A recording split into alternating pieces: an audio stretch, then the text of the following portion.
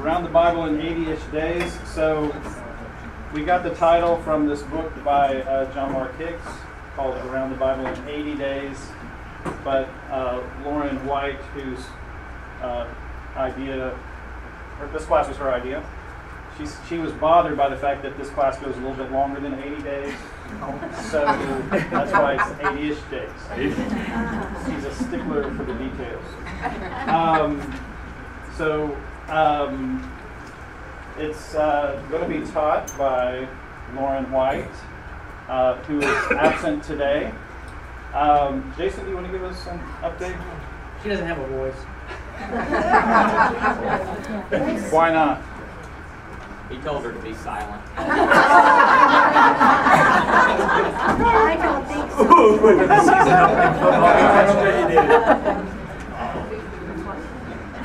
I think she has congestion. Then we have Mark Black. Mark, some of you may know Mark, but many of you may not. He's kind of new-ish at Otter Creek. Welcome. Thank you, Lord. He teaches at Lipscomb in the Bible department, teaches New Testament, has been there 33 years and has 80-ish days left.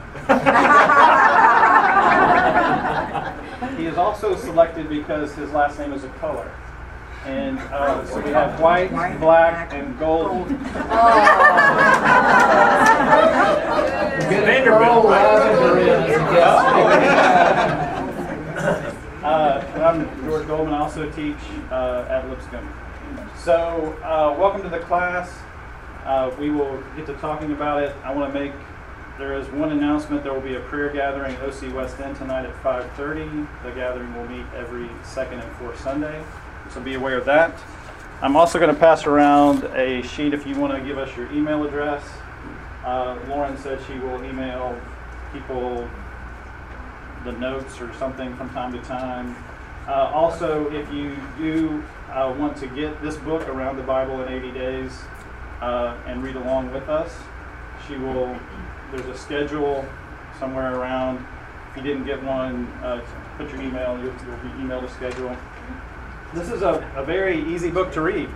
It's 80 days, and it's really just a couple minutes of reading every day where he kind of, John Mark goes through the Bible and tries to systematize it. So I'm going to pass this around. If you didn't get a schedule, the secretary will send out an email. So include your email on that piece of paper. Yes, thank you. Let me lead us in prayer as we begin, and then we'll get started. God, we're grateful for the blessings of this day. Thankful for this place that we can be in, for everybody who's here. We're grateful, God, for the way that you love us, the way that you've made us, and we pray for your blessings as we study about your word, the way you revealed yourself to us, and Father, how we can live into what you created us to be and to do. We pray this through the name of your Son, Jesus. Amen. Amen. Okay, so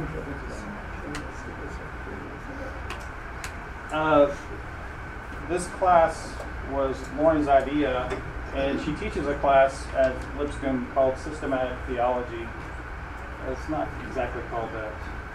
It's called God Creation and New Creation. But what it really is systematic theology. So I want to say a little bit about what that means. Mark and I teach New Testament. That's very clear what that means. We teach the New Testament. We teach the Bible. Systematic theology, what's that? Systematic theology. This is going to be a fun discussion. I think what I'm looking forward to is how Mark and I get to react and respond to Lauren's presentation of things from a systematic theology lens, which is her expertise. So we have different roles to play, I suppose, as the class goes on. And John Mark Hicks, who wrote this book, he's also studied and practiced in systematic theology, although he also knows our field better than we do.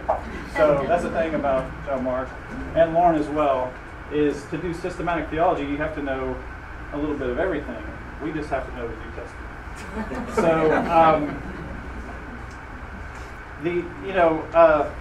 Lee's here in class, Lee Camp.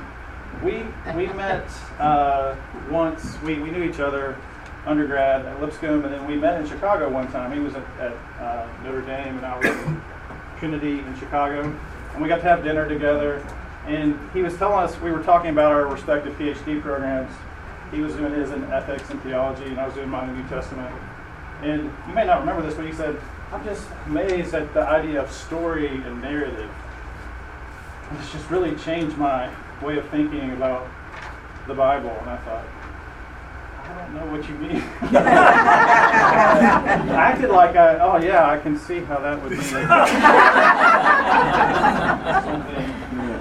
I really had no idea what he meant by that. But, he said since then that if you understand the story that you're living in, then you know what is ethical to do.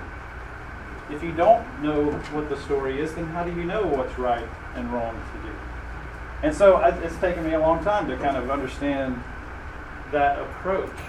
I guess I just blindly assumed that I'm just reading the Bible and deciding what it means and then trying to apply it maybe in a more piecemeal way. But how do we think about the whole big story of Scripture?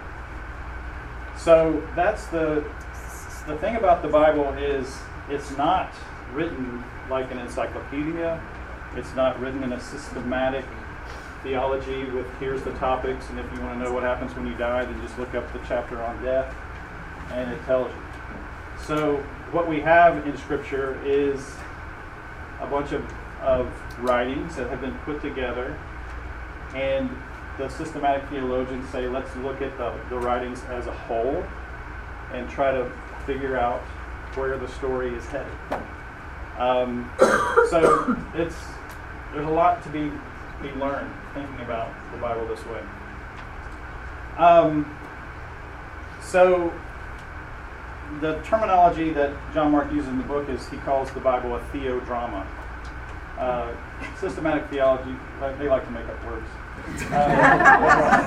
But it's like the idea is theo, it's God, and it's a drama. It's a story about how God is interacting and working with the world. And there are 5 acts in the drama. And we could argue about if this is the right 5, but I think it makes a lot of sense. So we start with creation. That's the first act. The second act would be then Israel. So God calls Abraham, and we have the nation of Israel. And a big chunk of our Bible is about God's interaction with and through Israel. And then Act 3 would be the Messiah. And it's important to know that Jesus is the Jewish Messiah and fulfillment of those promises that God made in Act 2 to Israel. I heard one time that maybe a Sunday school teacher said, for all we know, Jesus could have been Chinese. And I don't know what the point was. I mean, I think the point was trying to say that God loves, all the children of the world. But no, Jesus was a Jewish Messiah. And it serves us well to know how what Jesus was doing fits into this broader narrative of what God is doing in the world. And then Act 4 would be the church, and that is the act that we are currently in. And then Act 5 would be the final new creation. So we have God, we have creation, we have new creation. Act 4 is, we've got some things in the New Testament about what the early church did.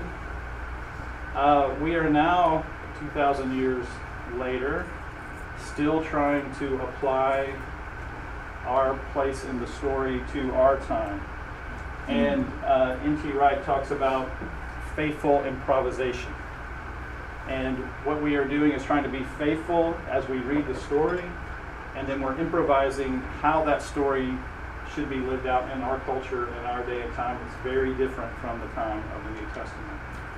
It's not like we don't have anything to go on, but he uses the example of if you had a play of Shakespeare and one of the acts was missing, you would, let's say Act 4 was missing, you would read Acts 1, 2, and 3, you would read Act 5, and then you would faithfully improvise Act 4. So you don't just repeat Act 3. So as, you know, a church in the modern world, we don't just repeat Act 3 of Messiah or the church, early church. We have to improvise based on our reading of the story. So this is where theology becomes fun and a good discussion. And Lauren actually sent us some notes that she was going to present today, and so we're basing our presentation off what we felt like she might say. Something along these lines. But she says here, a key point, this is a drama we don't just study, but in which we participate. So we are called into this story, and if you understand the story, as Lee has helped me understand, if you understand the story, then we know better how we are supposed to act as part of that story. And it does make a difference. Mark is going to help us understand the story of creation. So we're talking about Act 1, creation, this morning. And one of the ways that you understand the story, and this is what systematic theology helps us in biblical studies do, is they say it's necessary and allowable to look further into the story and then read that information back into earlier parts of the story. So for example, the idea of creation. I'm just going to give one example here of God created the world. In the beginning, God created the heavens and the earth. But a good question to ask is, well, I wonder why. Why did God create the world? Well, the text doesn't give us that information. It doesn't say. So we have to reason and think about, well, where's the story headed? Maybe that will help us. And so John Mark in his book mentions John chapter 17. So I'm going to read John 17, 24 to 26. This is Jesus talking to the disciples. Well, he's actually praying for his disciples. And he's talking to God. He says, Father, I want those you have given me to be with me where I am and to see my glory, the glory you have given me because you loved me before the creation of the world. So we get information here that God loved Jesus before the creation of the world. How does that bit of information affect how we read in the beginning God created the heavens and the earth? I guess it's allowable to say that that tells us that God and Jesus were already in community even before the creation. So that's where textual scholars get a little nervous because we're like, are we allowed to do that? Are we allowed to take information from later, even if the people maybe who originally wrote the book of Genesis didn't think of Jesus, because it's a Jewish writing. In the beginning, God created the heavens and the earth, had a meaning in its Jewish context, but now we learn that God loved Jesus before the creation of the world, and so then we have systematic theologians giving us the idea of a Trinity and things like that. So this is where the conversation is headed and gets going. Another way that we further understand the story is to know about how that story competes with other stories. And so Mark's going to come and share with us some other ancient creation narratives which help us understand the narrative of creation in Genesis. Really good to be here. My wife Margot and I will be placing membership soon. We were supposed to go to the Discovery class today, but Margot got caught up in Chattanooga last evening babysitting my 4 grandchildren there. So we didn't do that Discovery class today. So I am Mark Black. I've been at Lipscomb for this is my 34th year. And it's been a marvelous experience. A lot of you I got to know because of Lipscomb. Many of you I don't know, and I look forward to getting to know you. But I know, from what I know, there are a lot of erudite people in this room. In fact, there's a whole lot of erudite. I would mention, George went through the 5 acts of the drama. I do it in 6 acts. I add right after creation. What we'll be talking about doesn't really matter, but I like to put a little more emphasis on this. After creation, there's the fall. And I put that in there because it's the one that I know the most about. I can tell you about the fall of humanity because I got it deep, deep inside. All right. In the ancient world, stories of creation, stories of myth, all the mythical stories about the gods, came about because there was a need to explain what our world is about, what purpose there might be in it, and always in the ancient world, what the gods were up to, why they or he had created a world like this, and then who we are, given all that, our place in the world. It was always about creating worldviews. All right. So I want to look back, Lauren says. Actually, this is biblical scholar type stuff. We look back at behind the text, before the text, at the context. We think that's terribly important. And so I want to talk about the cultural context, the historical context, and the theological context. And so what had happened before all of, before creation, well, not before creation, but before Genesis was written. And what had happened historically, how did that culture live, and that sort of thing. So I want to talk just very quickly about a Babylonian story. We call it the Enuma Elish.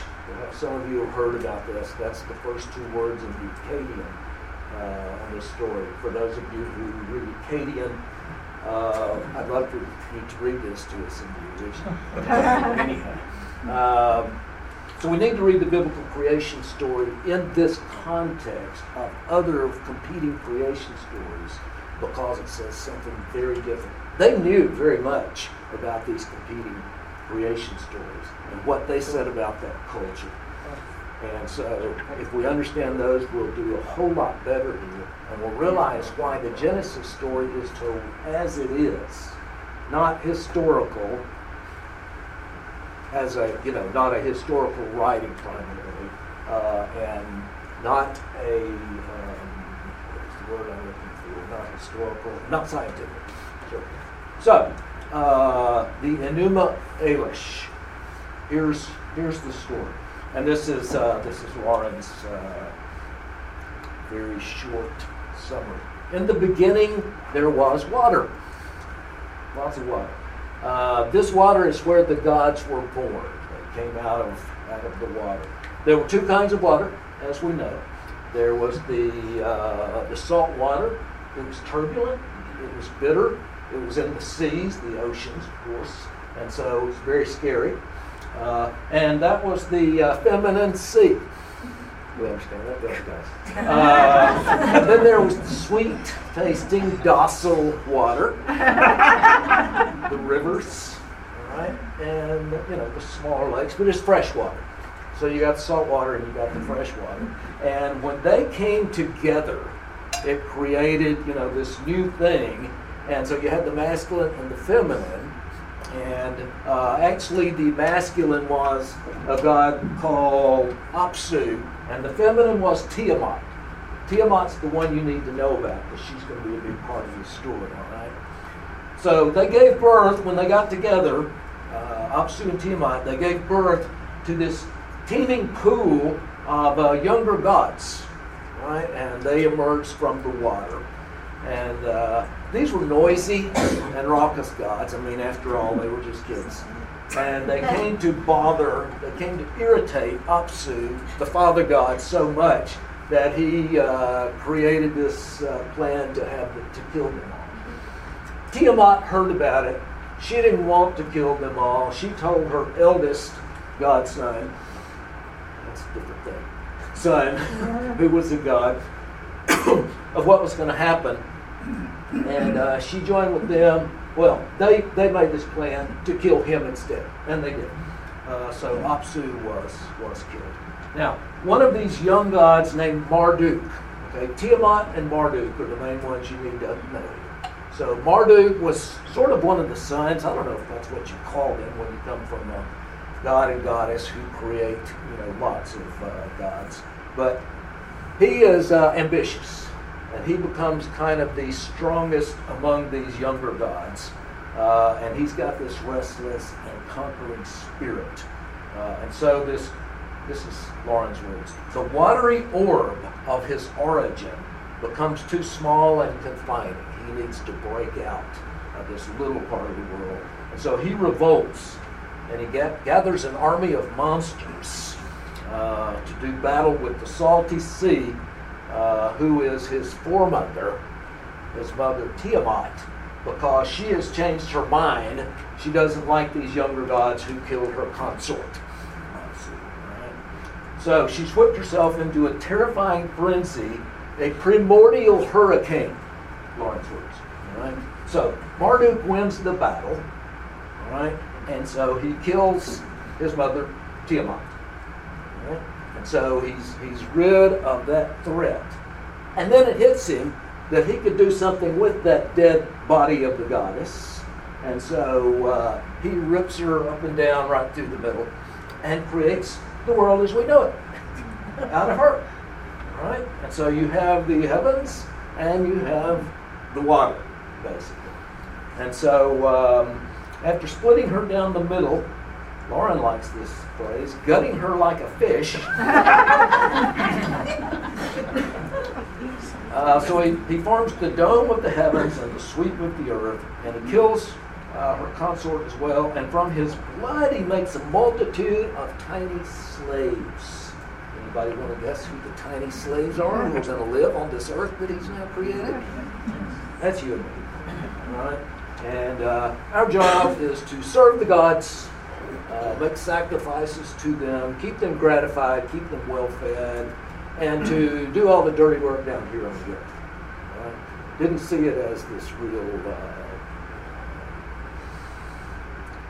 wonderful job that gives you dignity. So Marduk wanted to be the greatest god of the pantheon, and so he created the world. And so he accomplished his goal. He was the greatest. He created the world. And he was the patron deity of Babylon. All right, here's an interesting thing. The same story had been told earlier when the Assyrians were in charge, and it was the Assyrian god who had done all of this stuff. All right, this is the way that the myths about creation kept going. So, what we need in light of this is somebody to read Genesis 1 through 10, somebody who has a Bible. Somebody else be looking at Genesis 2, 1 through 3, and 7 through 8. So, somebody got Genesis 1 ready, verses 1 through 10. You know this stuff. You've heard this before. Yes? In the beginning, when God created the heavens and the earth was a formless void. A formless void. And darkness covered the face of the deep, while a wind from God swept over the face of the waters. Then God said, "Let there be light," and there was light. And God saw that the light was good. And God separated the light from the darkness. God called the light day, and the darkness he called night. And there was evening, and there was morning the first day. And God said, "Let there be a dome in the midst of the waters, and let it separate the waters from the waters." So God made the dome and separated the waters that were under the dome from the waters that were above the dome. And it was so. God called the dome sky, and there was evening and there was morning the second day. And God said, "Let the waters under the sky be gathered together into one place, and let the dry land appear. And it was so. God called the dry land earth, and the waters that were gathered together he called seas. And God saw that it was good. Can you read verses 26 to Oh, 28? Oh, and 26. Finish that chapter, 26 to 28. Okay, oh, and 2? No, in what? Oh, 26 and 28. What Two, did you- right. Okay. Then God said, let us make humankind in our image, according to the likeness, and let them have dominion over the fish of the sea, and over the birds of the air, and over the cattle, and over all the wild animals of the earth, and over every creeping thing that creeps upon the earth. So God created humankind in his image. In the image of God, he created them. Male and female, he created them. God blessed them, and God said to them, be fruitful and multiply, and fill the earth and subdue it, and have dominion over the fish of the sea, and over the birds of the air, and over every living thing that moves upon the earth. And God's, oh, God. All right. And Genesis 2, 1 through 3. Someone? Thus the heavens and the earth were completed on their vast array. By the seventh day God had finished the work he had been doing. So on the seventh day he rested from all his work. And God blessed the seventh day and made it holy, because on it he rested from all the work of creating what he had done. And verses 7 and 8. The Lord God formed the man from the dust of the ground and breathed into his nostrils the breath of life, and the man became a living being. Now the Lord God had planted a garden in the east, in Eden, and there he put the man he had formed. All right. We're headed to all of that at some point. I'm sure we can get to all of that this morning. Did you hear a difference in the two creation stories? And can you imagine this creation story that came out of Israel? How different it was and what it was saying about Israel and about Israel's God. The story about Marduk, not Marmaduke, the God of great names. The story about Marduk was really a story about the greatness of Babylon and how they had conquered and how they had just been brutal to others and how they were the great nation that would last forever. Israel is very different. And so, who is the God who creates the world? That's kind of the main question for the next few minutes. One is Israel's God exists outside creation. Marduk was formed from the creation, from what existed, from these waters. God creates the waters. God creates everything. God is eternal, and God is alone. Not just the strongest of the gods, but the one God, monotheistic. The God who has control of all of it. Whereas the other gods, they had control of their own areas. And so Marduk was the god who was the patron deity of Babylon. And of course he did some other things, but they all had their aspects of life, or their areas of the earth that they controlled. Incidentally, when we get to the New Testament, this is one of the marvelous things that the Christians were able to tell all the pagans. You've got all these gods who are immoral. They don't care how people act. Look at the God of all of creation, the one God who deals with all of these aspects of life and loves people. And the fact is, your creation myths, your stories, have a huge impact on who you are. Whatever you see as ultimate reality, what the world is, what its purpose is, why God or the gods made it, who we are, changes everything. And those stories eventually filter down, and they do control who we are. We'll talk about that later as well. So, I know it's interesting, the creation of when God says, let us make man in our image. I find that interesting because it implies the existence of presumably the Trinity in the Israelite That's right. context, which That's right. is interesting when, the Trinity would not come into, existence in a, narrative sense. That's right. Until the Yeah. New Testament. So I find that Yeah. interesting. So many read back the Trinity into this story, and it's hard not to, but this is what George was talking about, where is it okay for us to take this Christian doctrine of the Trinity, Father, Son, and Holy Spirit, and read it back early on? We'll do that next time. Hopefully Lauren will do that next time. And will tell us about how that works. But Yeah. what you're saying about the image of God in us, completely different story than the story of Marduk. Right? Okay, Israel's God exists outside creation. God has no beginning. God has no end. He's not a product of creation. And so God actually had created the original primordial, don't you love that, deep rather than arising out of. He has no need to establish his dominance because he made it. All right, this is a huge idea, as I said. The God of Israel is transcendent, and yet he's immanent. Right? He stands outside of creation, having created it, and yet he has come to live with us. He cares about humans. He cares about history. Unlike the other gods, except these occasional things, which actually represent, it's not like Marduk was working with Babylon so much, but he was the patron deity, but he worked on this higher level. And so, as John Mark says in the book so well, God says, heaven is my throne, and earth is my footstool. And so, I created this, and so I'm transcendent, but I'm immanent. I'm right there with you. Yes, sir? Yeah, simple question. Did the Jewish people have a creation story before they were into Babylonian captivity? And which story is the oldest? The Babylonian story? Or The Babylonian story is definitely the oldest, written sometime did between you- 1000 BC, 1500 BC, Right. 1000 BC. So did the Jewish people, you use the word competing story, so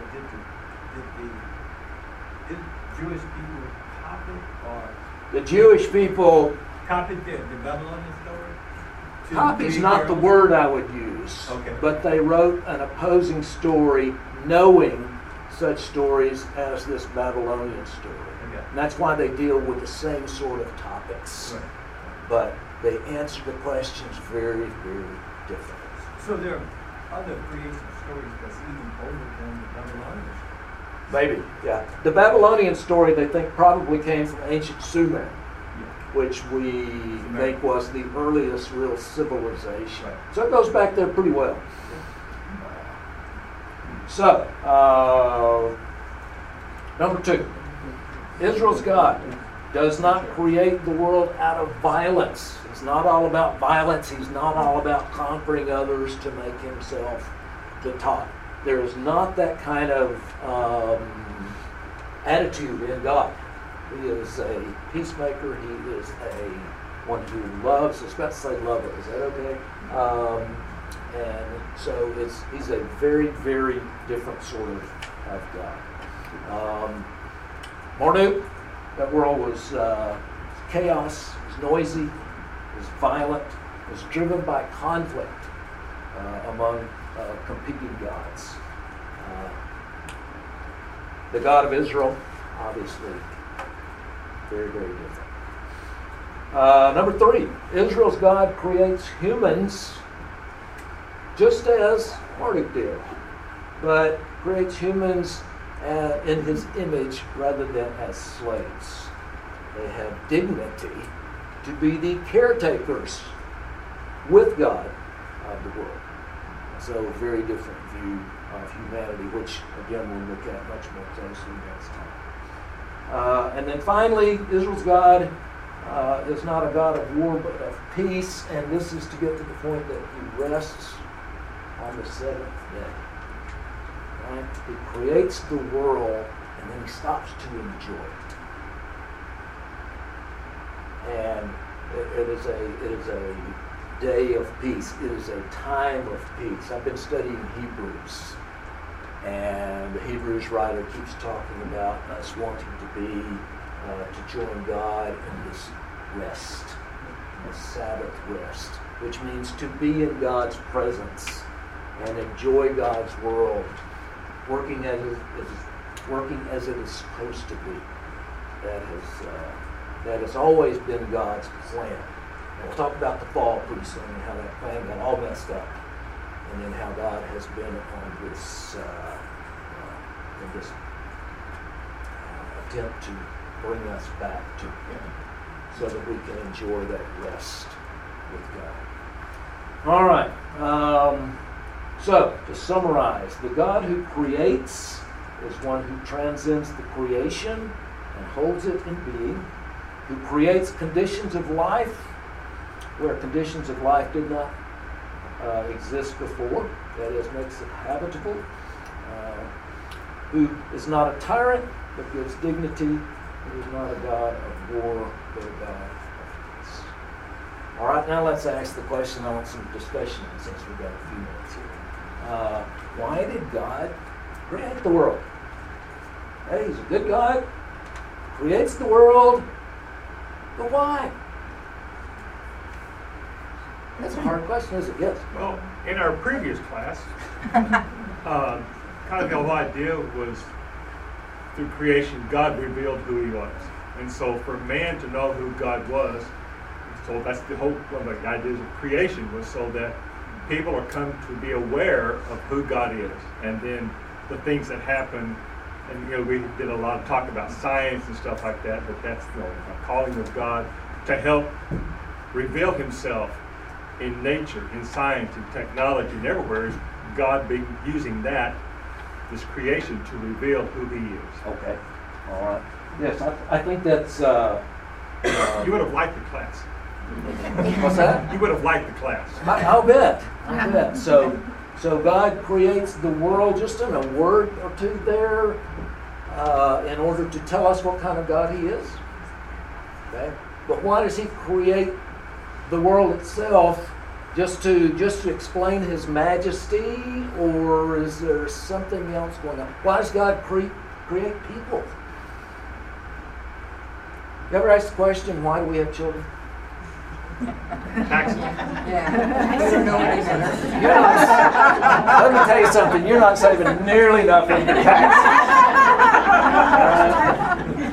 Yeah, I think one of the answers, why do we have children, is because we just got no clue. That's why God lets 20-year-olds have children.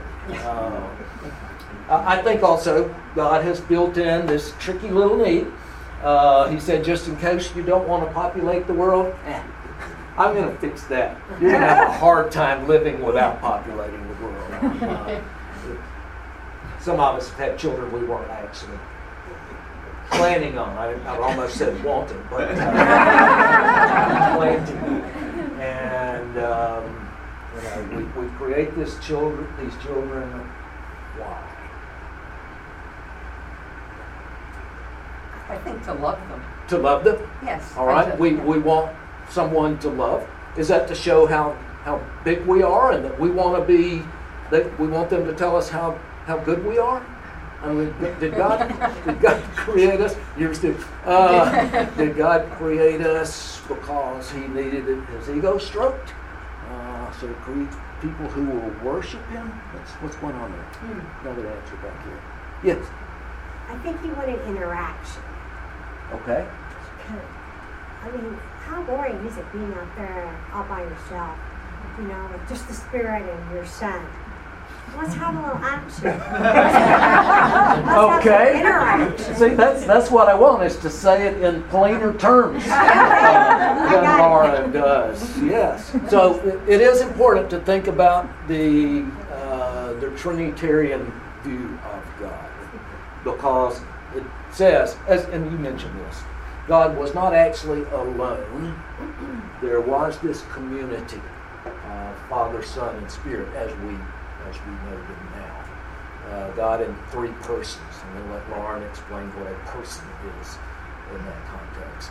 But yes, God is a God of community and love, and created the world, I'm going to say, for human beings, made them in His image, made us in His image for community. Now, I'm not one of those who thinks we can figure out all of this. When I stand up here and talk about the God of the universe and ultimate reality, and you're supposed to believe what I say, that scares me a little bit. So read the Bible and accept that. But those of us who comment on it, be a little careful about that. Yeah, Lauren? I do feel like by making me a parent, God taught me and is teaching me still how unconditionally He loves me. Because I love my children unconditionally, and I'm amazed that there's nothing they could do that would cause me to stop loving them. And it humbles me to realize, oh my goodness, that's God's unconditional love for Israel and for me. And that's what part of what says that you're made in His image, that you're like Him. But God loves community. God is love. And so He makes us in His image. So, let's see. The last thing here is, what is the nature of creation? And the thing that Lauren wants us to know is that it was a mess at the beginning. I don't want to say it was completely chaotic, as what Marduk was born in, but it was a mess. And so God took this and divided between the waters, created dry land, created the heavens, creates this orderly world. It's kind of like when you sculpt something, what do you start with? You start with this muddy clay. I'm talking about pottery. And you make it into something beautiful, and that's what God is doing. But did He finish that on day 6? Was it done? Was creation what He had planned and what He wanted for all time? No, He told Adam and Eve, be fruitful and multiply. And He planted a garden, and He wanted them to take care of it as it grew, and to make it productive, and to take care of each other. Again, we're getting ahead into next week.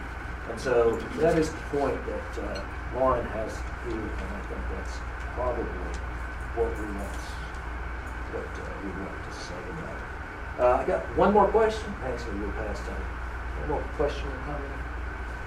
I have a quick question for you. When you're talking about other creation stories, so when do you think that the Bible, that the Pentateuch, when the first 5 books of the Bible were written? Look at the time. All right.